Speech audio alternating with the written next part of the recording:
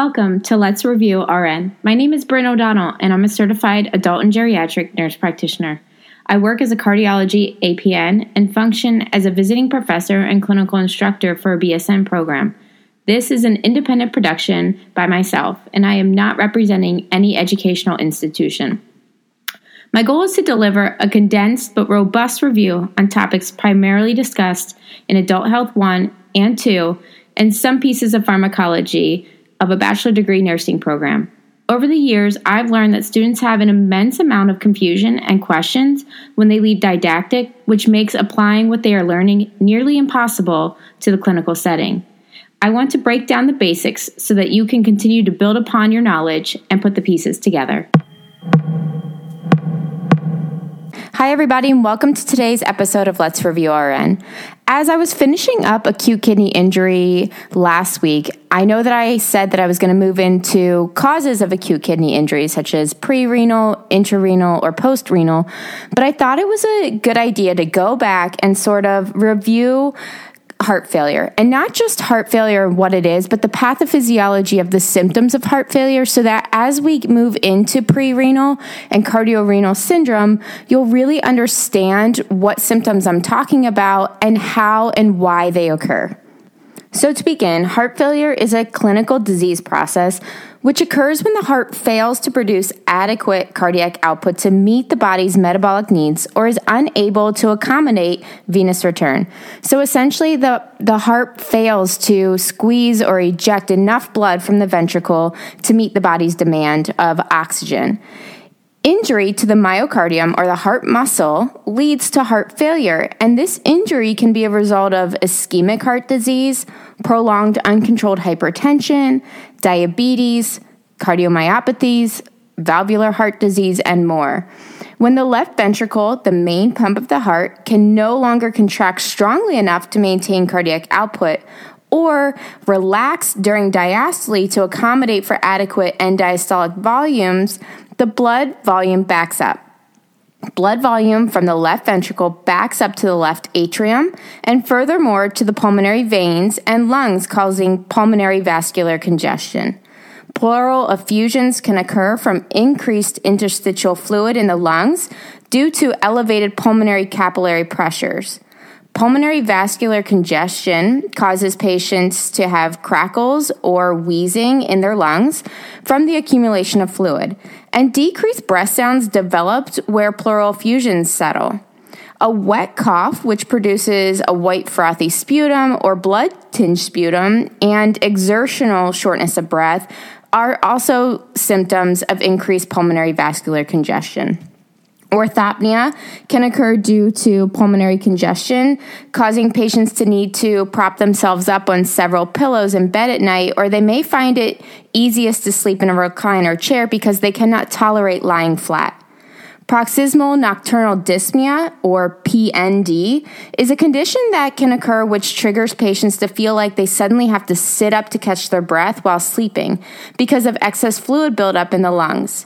Excess fluid volume then continues to cause fluid back up to the right side of the heart, leading to jugular vein distension, peripheral edema, ascites or fluid in the abdomen caused by portal vein distension, and weight gain due to this fluid retention.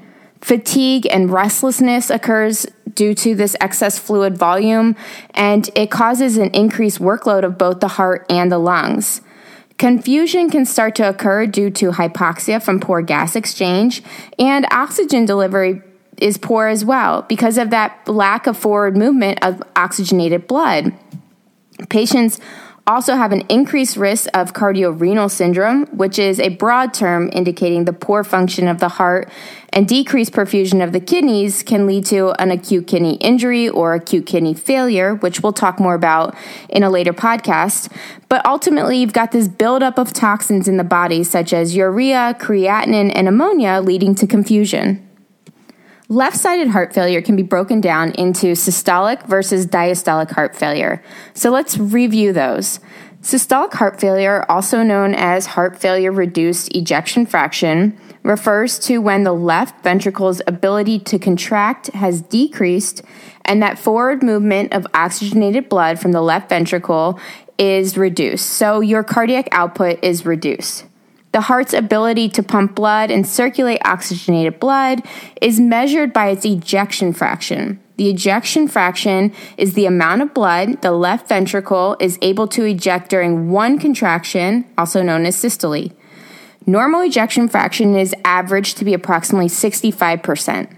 Systolic heart failure, or heart failure reduced EF, specifically refers to the left ventricle's ejection fraction of equal to or less than 40%.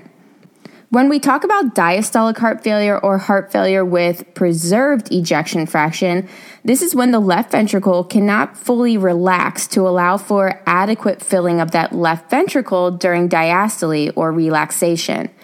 This can result in increased end diastolic pressure due to stiffness of the left ventricle.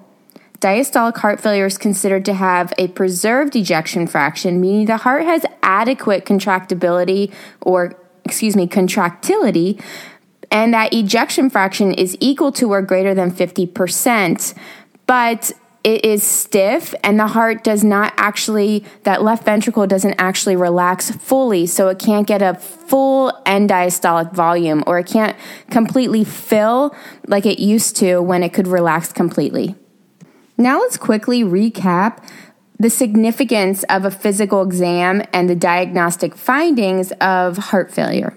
So a thorough physical exam is one of the most essential aspects of diagnosing or identifying acute exacerbations of heart failure. Patients are advised to weigh themselves on a daily basis. Identifying a rapid weight gain of 3 pounds or more overnight, or more than 5 pounds in a week, is an indication that that patient is retaining fluid and headed for fluid overload state or heart failure exacerbation. Vital signs can indicate a decline or acute exacerbation as well. Tachypnea can occur because patients have fluid in their lungs, gas exchange is poor, and there's more burden on the right ventricle created from that fluid overload and poor left ventricular function. Tachycardia can occur when poor cardiac output is present as a compensatory mechanism for the body to circulate more oxygenated blood. Elevated blood pressure can occur from excess vascular volume, or patients can present with hypotension and still be fluid overloaded because that excess fluid now shifts out of the vasculature and into nearby tissue, which is what causes edema. Patients can present with dyspnea on exertion, breathlessness, a productive cough with a white frothy sputum, or even blood-tinged sputum. So when auscultating their lungs or listening to their lungs, they can have wheezing, crackles can be present, which indicates fluid in the lungs, or they can have decreased breath sounds over areas where pleural effusions have settled. When auscultating the heart, we want to be sure to document if heart sounds are distant, if arrhythmias are identified, or if extra heart tones are present, such as an S3. The presence of an S3 or a gallop can indicate heart failure. Patients can also then have jugular vein distension when lying at a 45-degree angle with their head turned to the left to assess their jugular vein. Another important piece of the assessment is to identify orthopnea, which is shortness of breath when lying flat. If a patient is having difficulty lying flat or even lying down at that 45-degree angle to check for JVD during your assessment, it can indicate that orthopnea is present due to pulmonary vasculature congestion. They can have abdominal distension or firmness due to ascites caused by backward pressure being put on the portal vein. Peripheral edema is common, and we can further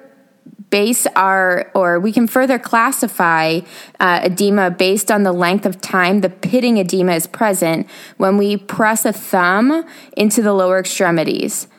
Sacral edema is also a late sign of heart failure where fluid accumulates to create edema at the sacrum. And then again, I talked about a third heart sound being present.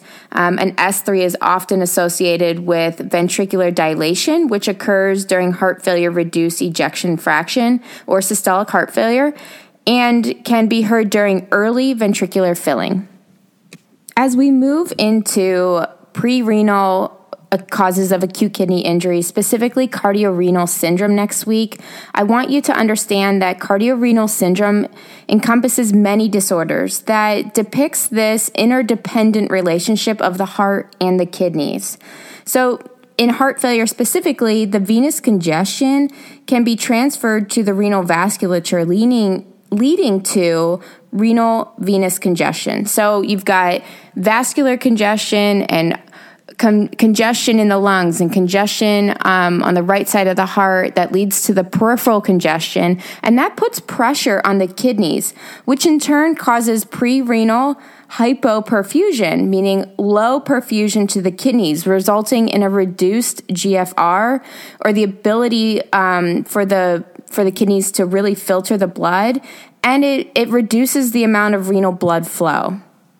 I hope you all enjoyed today's episode. I really wanted to take that time to recap heart failure, the difference between systolic and diastolic heart failure, why the physical assessment is so important, and why what we see during our assessment, what's the pathophysiology behind that, and how does that relate to acute kidney injury and cardiorenal syndrome, which we're going to be talking about in the next few podcasts. This podcast is for general information review purposes only. It does not constitute the practice of medicine or nursing. The use of this information or any materials provided by Let's Review RN are at the user's own risk. This content is not intended to be a substitute for educational teachings through students' educational institutes or organizations.